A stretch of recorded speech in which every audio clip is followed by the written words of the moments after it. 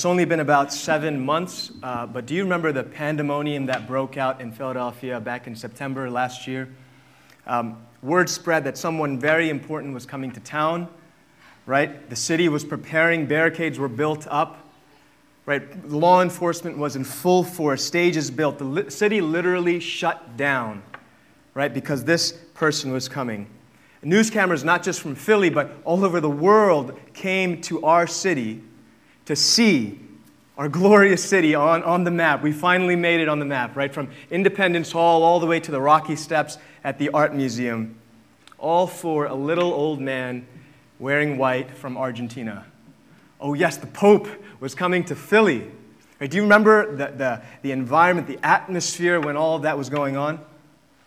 In fact, on the night of my birthday back in September, a couple of days before the Pope had come, I got really into this whole thing, and me and one of my friends, whom you may know, we actually decided to go downtown late night and take a few photos, one or two photos with the Pope.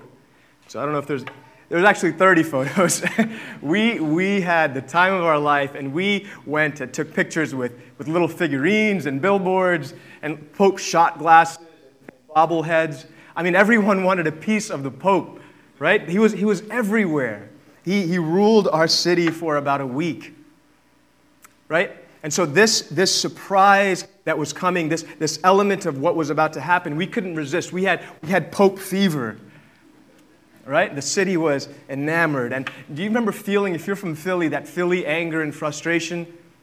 Right, that this one man can shut our city down. You're thinking, what kind of pope are you that you would come and take over our city? Right? You almost felt this anger because 76, 95, 676, all these highways were shut down. You remember the traffic box that they had downtown where you could get out, but you couldn't get in? I mean, the city was changing because this one man was coming to town. Right? He would come around a corner. We would watch on TV, people waiting to catch his eye so that he might come to them and touch them. With his Pope-mobile, Jeep Wrangler, sort of rigged up to be this mobile vehicle, he walked and drove around him so that we might see him. The masses have come pushing up against the barricades with expectation, passion, and determination to see Pope Francis. Right? When you're known, when you're popular, when word spreads about you, it's hard to keep anonymity, right? That goes out the window. Everyone knows who you are, so you can't stay hidden.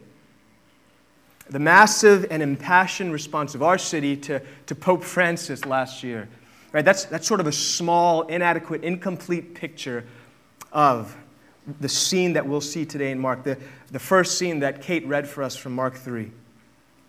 Right? As people get to know of Jesus and his popularity is growing, the press is buzzing, traffic routes are interrupted, people are pushing to see him. There's actually great things that are happening. And so would you grab a Bible with me?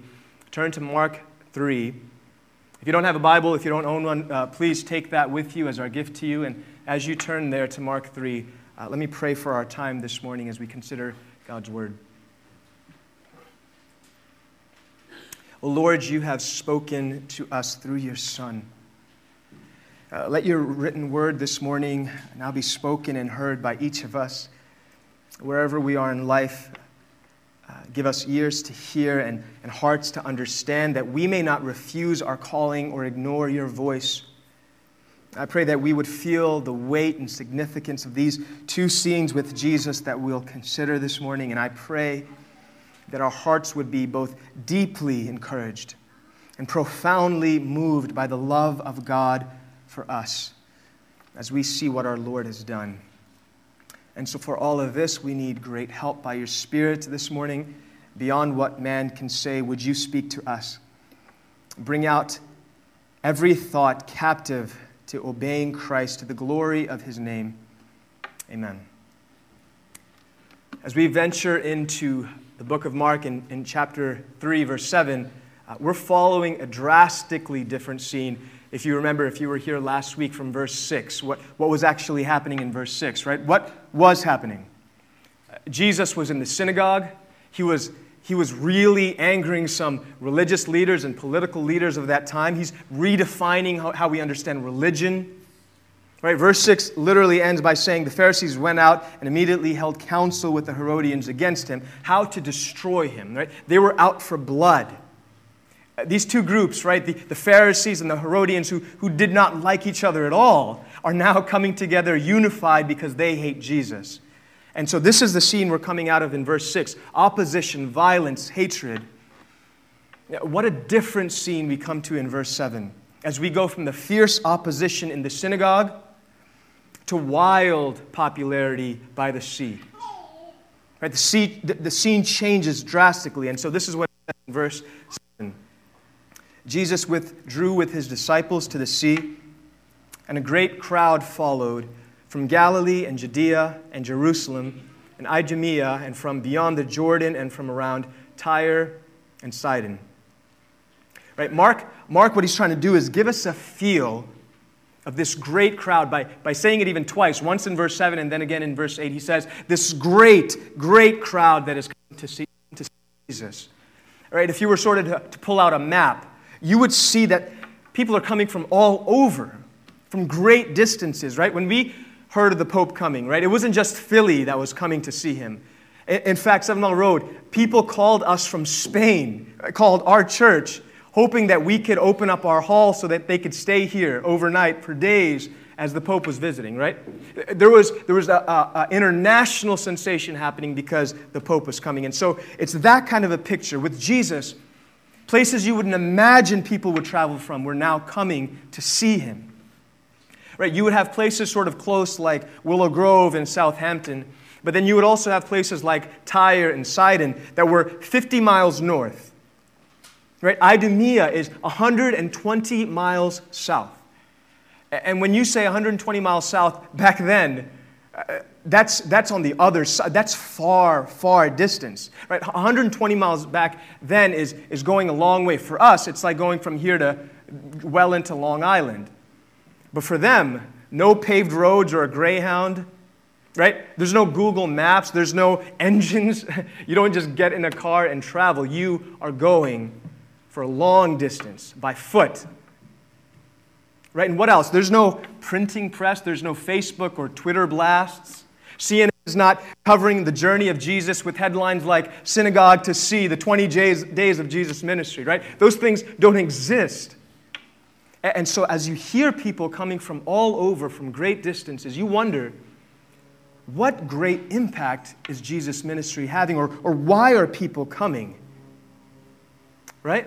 So that's what Mark tries to do. In chapter 1 and 7 and 9 and 11, here's some of the language that they use. And we've heard that they are astonished at who this is. They ask, who is this man? Astonished beyond measure, greatly amazed that they ran up to him. And all the crowd was astonished. Right? These people were wondering who Jesus was, filled with curiosity, and these astonished crowds were telling everyone and everybody. And it's not just the distance they traveled, but who these people were that were coming together, right? Both Jew and Gentile. If you look at these places they're coming from, they're a mixed group of people, right? Nothing in common. Coming many days' journey to see Jesus, uncertain what to and expect and experience, regardless of where they're coming from, their differences, their religions even, they have unified in saying it is worth it to go and see Jesus. But why? Why are the masses coming? Mark again tells us in verse 8, when the great crowd heard all that he was doing, they came to him. They came, why? Because they heard. Right? What have they heard then? What have we been seeing, right? We've been seeing Jesus healing the leper, the paralytic. We just saw in the passage last week that he healed and restored a man with a withered hand. Right? What he's doing is not just giving healing to people, but he's restoring people, giving meaning and purpose to people who have been on the outside, on the outskirts of society, ostracized and on the fringes. And these crowds are filled with those who need to be restored. Verse 10 tells us this, and all who had diseases pressed around him to touch him. all. You can see and hear Mark sort of trying to exaggerate that this was a great group of people that were coming around to Jesus. All who had diseases pressed around him.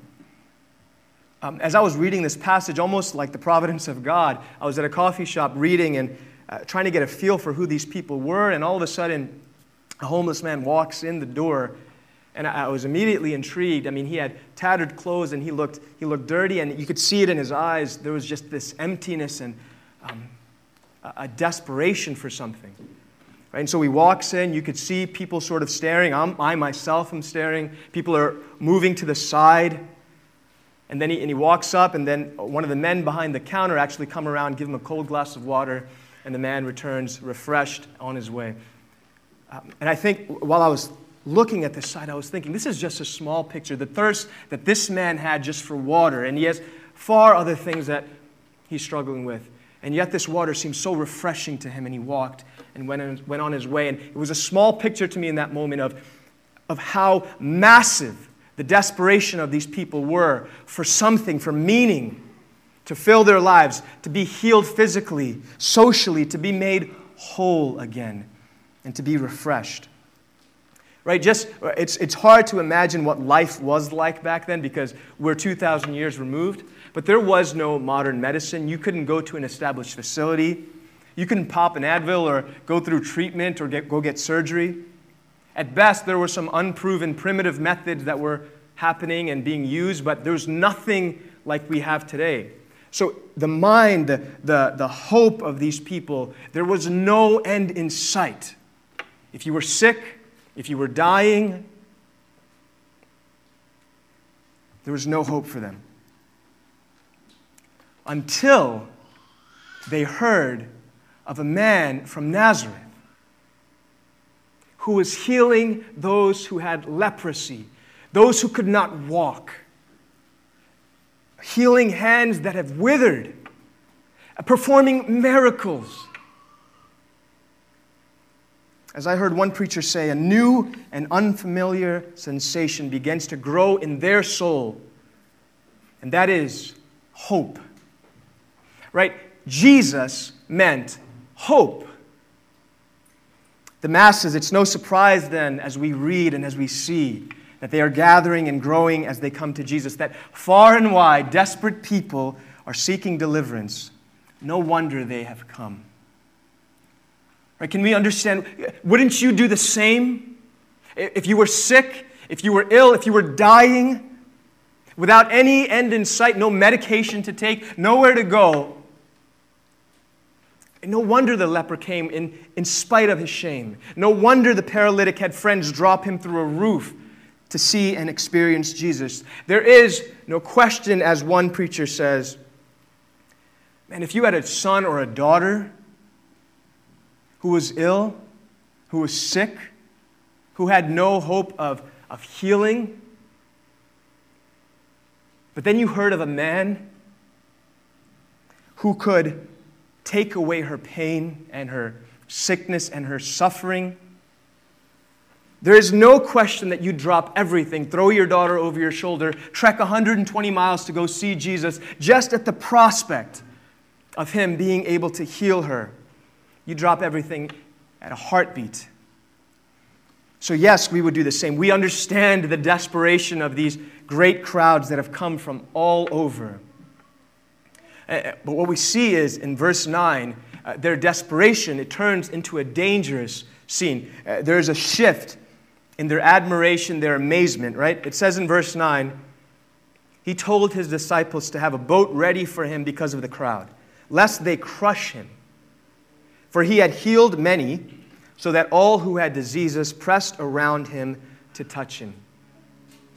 Right? The scene goes from amazement at a distance from these crowds to in your face, I've got to get near him desperation.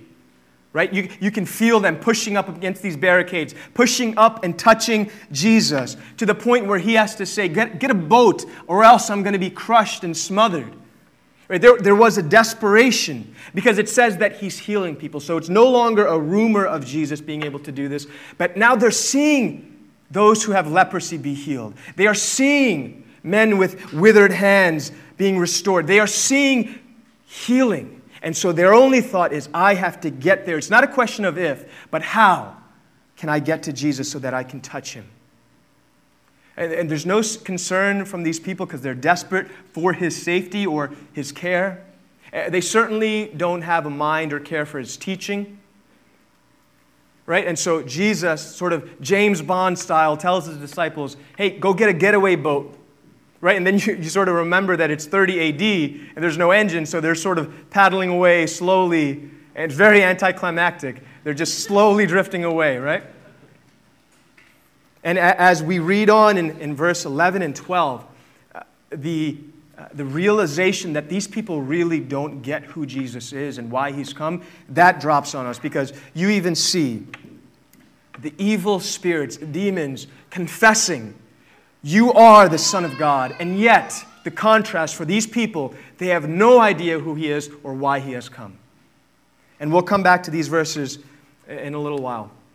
But consider this scene, verses 7 to 12. If we were to sort of consider this as Act 1, Scene 1, right? It goes from large crowds who are pressing in and clamoring by the sea. That's where we were in 7 to 12. Then it goes to Scene 2, a far different scene again.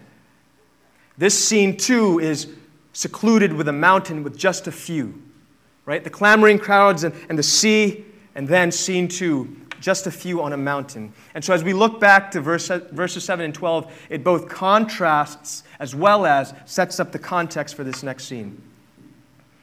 Right? You would think that as you look at these two scenes, right, this great crowd, that Jesus would go with the masses. Right? Doesn't that make sense for strategy? Right? To go with the people, you probably have more viability and financial stability, and you have momentum, you have a platform. And Jesus gets on his boat, leaves, and then with a few goes upon a mountainside. And so even as I was reading this week, verses 13 to 19, and perhaps you have felt the same way as you read this passage, as we read this morning,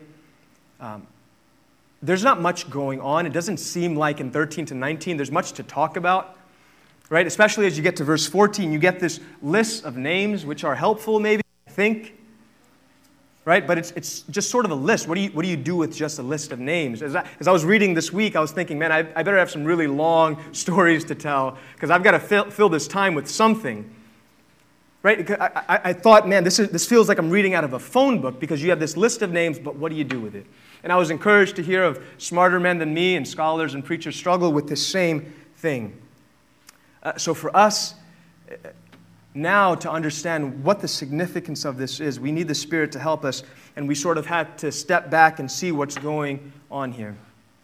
Right? As he leaves the crowds at the Great Sea, his retreat to the mountain with these 12 disciples, it's not, you'd be tempted to think it's sort of to run away just from these crowds because of risk, of safety and all of that. It's not arbitrary. It's not because he needs rest to rest up for ministry that's coming.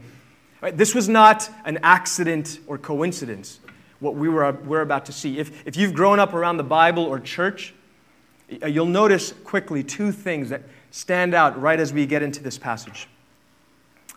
First, there is a scene change, right, to a mountain. What's the significance of that? Mountains are important in the Bible.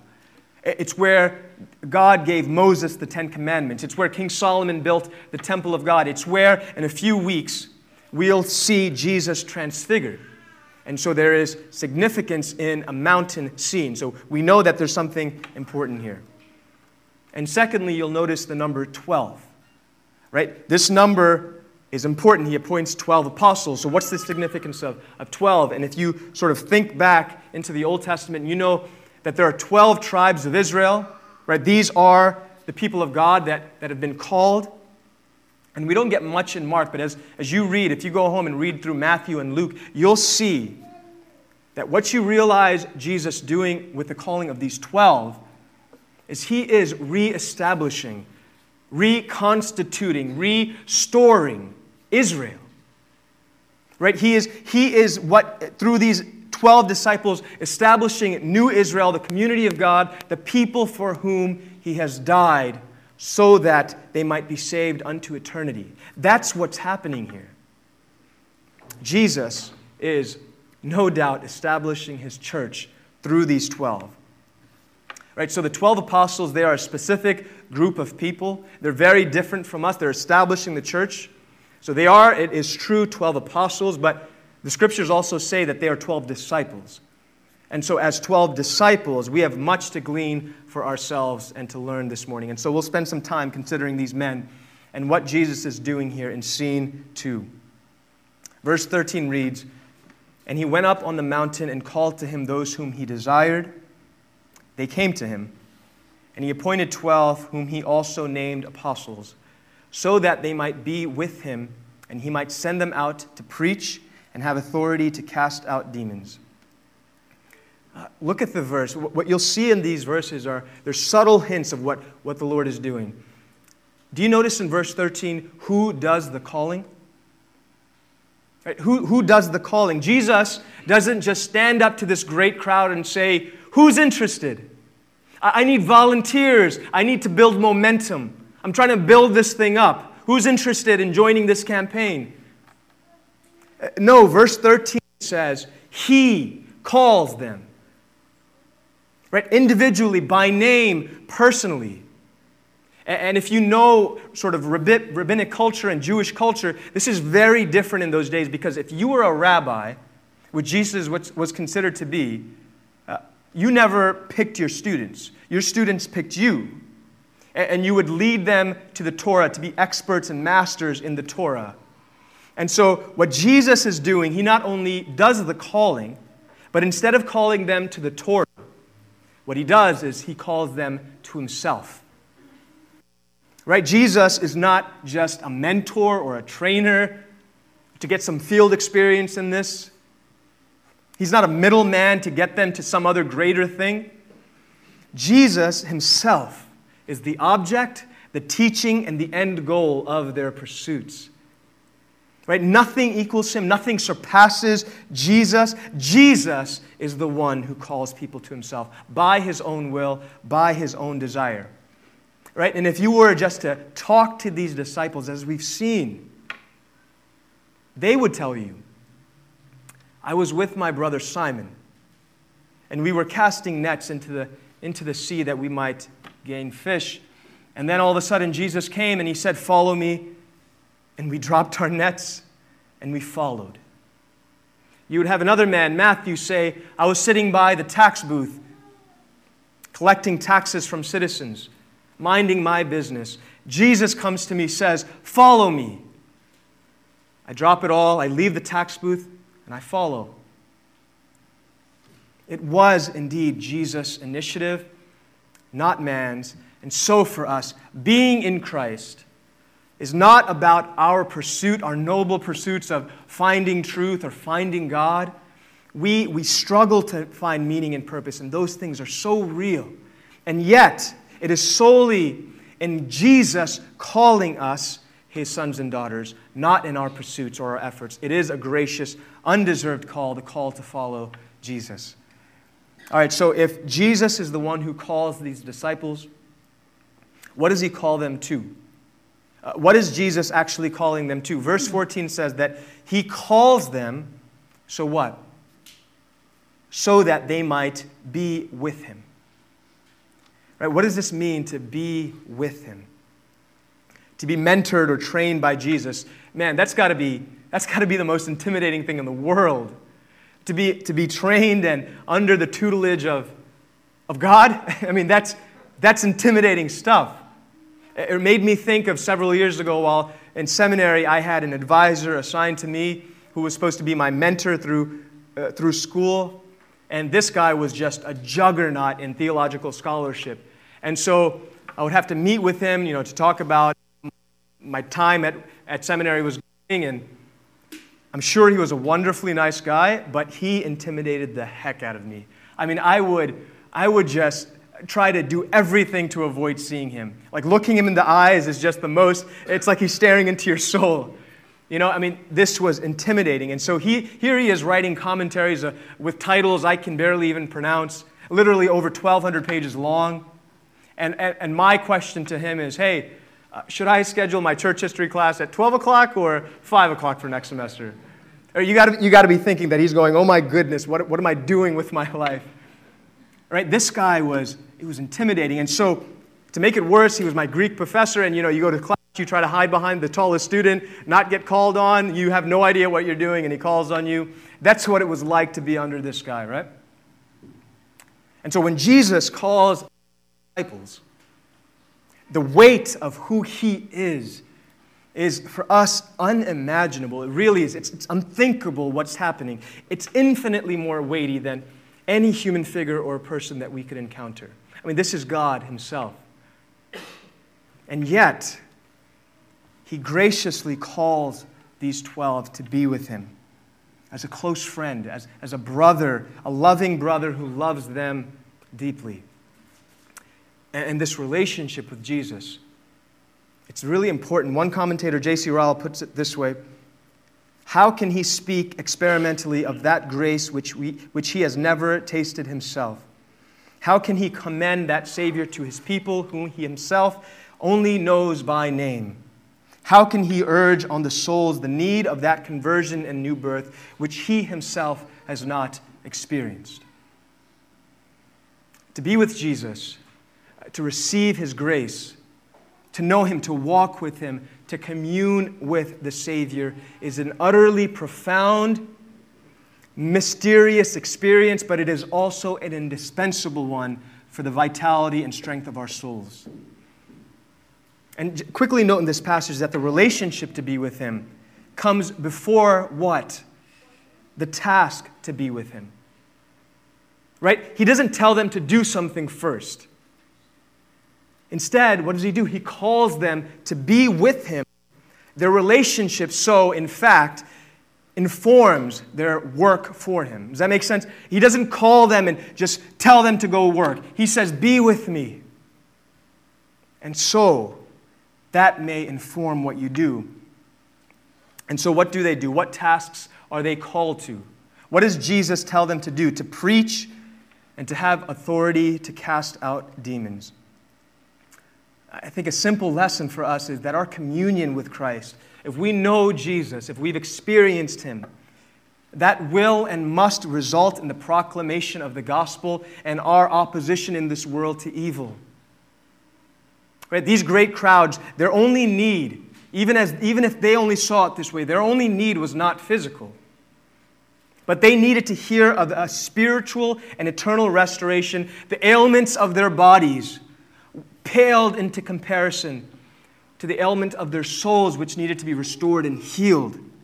They needed to be freed from the fatal powers of sin and death. Right? To live as a Christian who does not proclaim the gospel, and I hope this appropriately convicts our souls. To live as a Christian who does not proclaim the gospel, as one pastor put it, is like a lampless lighthouse. Right? It's like a silent trumpeter or a sleeping watchman, a painted fire. There's no effectual power without proclamation, without words. And so Jesus tells them to do this work. Right? So we've considered what he's calling them to, why he's called them there. So just for a moment, let's consider who these 12 enviable men are whom Jesus is calling to be with them, to establish the church. Surely, when you think of such great work, you think this must be an impressive group of people, right? To take on this charge, to lead this charge, to establish the church. But as we begin to read, as we've read this week, as we consider these 12, you wonder, right? Couldn't he get anybody else? I mean, anybody. There's no one better than these 12. You consider their lives. None of them come from the upper echelons of Jewish religious society. There is no impressive track record or history or even skill necessarily that they have to do this work. As you read on in the Gospels, they are men who have sinned and failed over and over and over again. Right? So as you consider these 12 men, perhaps you feel the same way and considering why God has called you, right? Why God has called me. Because if we're honest for a second, why does Jesus call people like us? We just took a second ago to confess our sins. We know where we err and where we sin and fall. I mean, for some of you, it's not even just the history of your life. It's what happened this week or today, right? Life is messy. Right? Families and marriages feel like they're in disrepair. Right? Sins that we've struggled with for years will not let us go. There's doubt in our heart to believe. I have no ability to offer something, especially when I look out at other people. When we compare, you think there are people who don't know Jesus who are kinder than me, more moral than me, more competent and stronger than I am. I feel this. I don't know if you do, but I feel this tension. And if you do as well, would you take a moment to consider who these 12 are that Jesus has called? Right? Part of the beauty of the Scriptures and even a case for its trustworthiness is that it doesn't hide the messy stuff of what God is doing and the stories stories that are being written by God. Right? It's unpolished, it's unfiltered, it's gritty, it's full of sinners and all of their messes and unlikely stories being written for unlikely candidates in unlikely conditions. Right? These 12 men, who are they? They are fishermen. They're tax collectors. One's a tax collector who works for the oppressive Roman Empire. And then you've got this other guy, a part of the zealot party. A party who seeks what? To overthrow the Roman Empire. Right? The gospel is the only thing that can bring two people like this together. And then there are these two brothers, John and James. They're nicknamed Boanerges. I mean, you don't want to be nicknamed by Jesus. That's an intense name, right? Who are these men? It means, what does that word even mean? It means loud ones or hot-tempered pair. In your Bibles, it may say sons of thunder. And so when you hear sons of thunder, you think this is like a tough, bicycle gang kind of group, right? But it's not a compliment. It's not a compliment that Jesus gives. Because as we see in Luke, these disciples of Jesus, there's a village that doesn't accept Jesus. In fact, they reject him. And so hear the wise counsel of these two men when this happens. Lord, do you want us to tell fire to come down from heaven and consume them? And Jesus turned to them and rebuked them, and they went on their way. Right? It's like, you foolish men. And they're like, no fire, that's not a good idea. Right? These are the castes of men that Jesus appoints. They're not wise. They're not very skilled necessarily. There's nothing of themselves that you would think, this makes sense. And there's about 6 others you hear little about. These 12 with different agendas, different passions, different interests, different vocations. They came together with nothing in common except this, that Jesus has called them and was going to use them to change the world. Right? This list of men, these 12 men, they're not of insignificance to you and me, because it is with these men, through these men, because of these men, that Jesus actually establishes the church so that the gospel might be proclaimed to the ends of the earth. Right here, this staggering thought from one theologian that just rocked me. As we consider this list of men, as we read Mark's words, hear him say this: we should have a sense of the thrill in recognizing that here, Jesus was beginning an evangelistic campaign that was leading to ourselves. Right? What Jesus is doing here through the calling of these 12 has led to my conversion. It's led to my conversion. I grew up in the church. I was mentored by men who knew the Lord. I went through a deep season of doubt, wanting to walk away from all this. And I read books and sort of came back to faith. But all of that was possible because Jesus established the church through these 12 men on that day on a mountaintop who penned some scriptures later that I read, was transformed by, and I came to faith. Right? Especially for me. look over this passage and consider one of the names that you see there. My parents were from India. And you think there was a man on this list named Thomas. Doubting Thomas, skeptical Thomas. Jesus called him, he followed, and then where does he go? To India. He preaches there, tells the gospel, that generations later, that I would have heard that same gospel. I am preaching here today because Thomas preached 2,000 years ago to a people in India. That's what the Lord is doing here.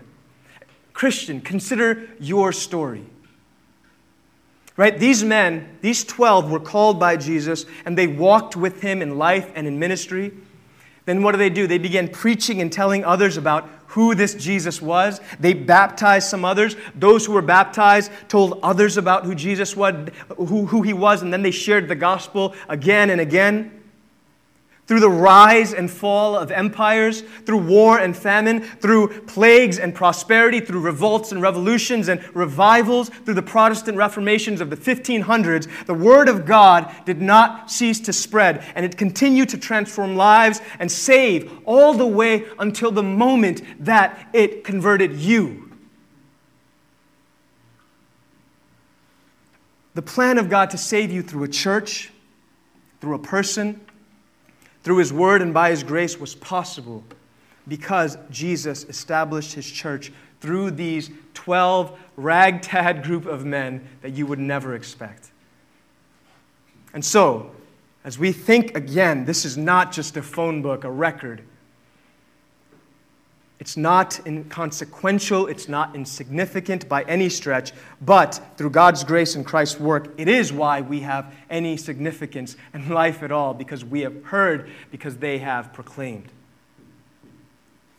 So with these two very different scenes, right, with the great and rambunctious crowd at the sea who nearly crushed Jesus, and with the 12 who are called by Him to a secluded mountain, what are we to glean? What are we to learn and take away this morning? I think it would be helpful for us to consider just two things. To consider your calling and to consider the cross. Right? First, let's consider your calling, my calling, our calling. The crowds that were clamoring, they weren't after Jesus. Right? They were understandably after themselves. Right? But they cared little for the person of Christ or what He has come to do. Right? Every other religion in the world is about what we can do and gain for ourselves through our own efforts and through our own abilities. But Jesus comes in and establishes a religion of not what we can do, right? But one that starts and ends with what He has done, finished, completed for us. Right? And one in which there is no greater gain, there is no greater treasure or good but Him. And what good news that is. Right? When we were laying at the bottom of a well with our legs broken, paralyzed, unable to grasp at anything to bring ourselves up, Jesus comes with grace. He calls us by name. He revives us. He lifts us up and He saves us and gives Himself to us. Know your Savior who has called you so that you might do His work, having tasted and experienced the goodness and grace of your Savior. Commune with Him. Meditate on His Word, for it will give vitality to your soul.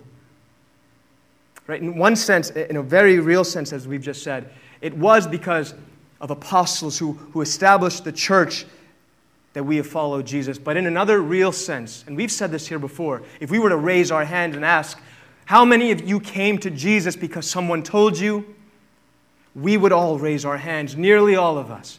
And so in one sense, the apostles have done this, but in a very real sense, we've heard because you have personally known people who have told you about Jesus and about the knowledge of who He is.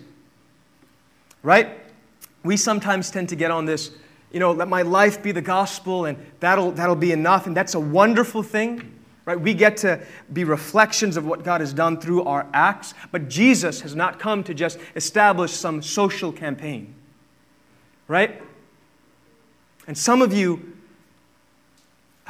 There's so much more. It actually takes words for people to know the gospel, right? Words that might send some of you to foreign countries. Some of you might leave this city, and we'll mourn. But God might call you to proclaim His gospel. And so, instead of being silent trumpeters, be loud trumpeters, right? Be bright lampstands. Be alert watchmen, blazing fires wherever God has called you, that you might show and proclaim the great gospel of Christ that has changed the course of your eternity. Second, and quickly, would we consider the cross? In verse 11 and 12 and in other parts of Mark, this question may have been in your mind. Why is it then that anytime Jesus heals someone or casts out a demon, that He immediately says, don't tell anyone or be quiet? Right? Why is there this cloud of secrecy, this sense in which there's a secret Messiah? Right? Wouldn't you want your works to be known so that people might know you? Right? Isn't that the way it should work? But we see that Jesus' earthly ministry is not driven by our small temporary goals and objectives. Right? He did not come to be a political ambassador to overthrow Rome. He didn't just come to heal the sick, as important and as frequent as that has happened in His ministry. But He comes for purposes much more profound and with atomic significance. And that is death on a cross. And nothing will stop Him from this. Right? He knows that if He's fully revealed, His mission to the cross will be sidetracked and thwarted, perhaps. And so you cannot convince Him that anything else should be pursued but His cross. Right? We see later that even through tears and blood, in a garden, experiencing the real right weight of this cross, He asks His Father if there's another way. And yet He pursues the cross, and this will be His pursuit until His last breath, to save you by the way of the cross. Right? And in one other way, Mark reminds us of the cross of Christ. How does our passage end today? He called the 12, including who? Judas Iscariot, who betrayed Him. This is not, again, an accident. Mark wants us to know what Jesus has done. You'd imagine that Mark might find it difficult to include His name because this was the Savior of Mark. He knew Him. He saw Him. And to write the name of the one who followed Him and betrayed His Savior, and yet he includes it and His betrayal. Why? Because later, if you look at the book of Acts, Acts 2, we realize, it says this, that Jesus delivered up according to the definite plan and foreknowledge of God, whom you crucified and killed by the hands of lawless men. Did you hear that? Jesus actually, by the hands of Judas and other people in the stories of the gospel, signs His own death sentence at the appointment of Judas, who betrayed Him, who will betray Him. Jesus knows that that appointment will lead Him to the cross. And what's more, it will be on the very night that Jesus is betrayed by Judas, that Jesus will inaugurate the new covenant people of God, the church, whom He has saved with His own blood. Nothing will stop Him from pursuing the cross. Indeed, the cross of Calvary, at which our salvation was obtained. He silences the demon so he's not distracted with the task of the cross, and He chooses Judas the betrayer as a means of ultimately fulfilling His task and pursuit of the cross. And so, 7 Mile Road, and if you're a Christian and if you are not a Christian, for both of us, this is what Jesus has done to pursue you, to convert you, to change you, to bring you out of sin and out of death and into redemption and life. He has written a story in which He is the one who calls you from the masses, and He is the one who dies for you. This is our Savior, Christ Jesus. Let's pray.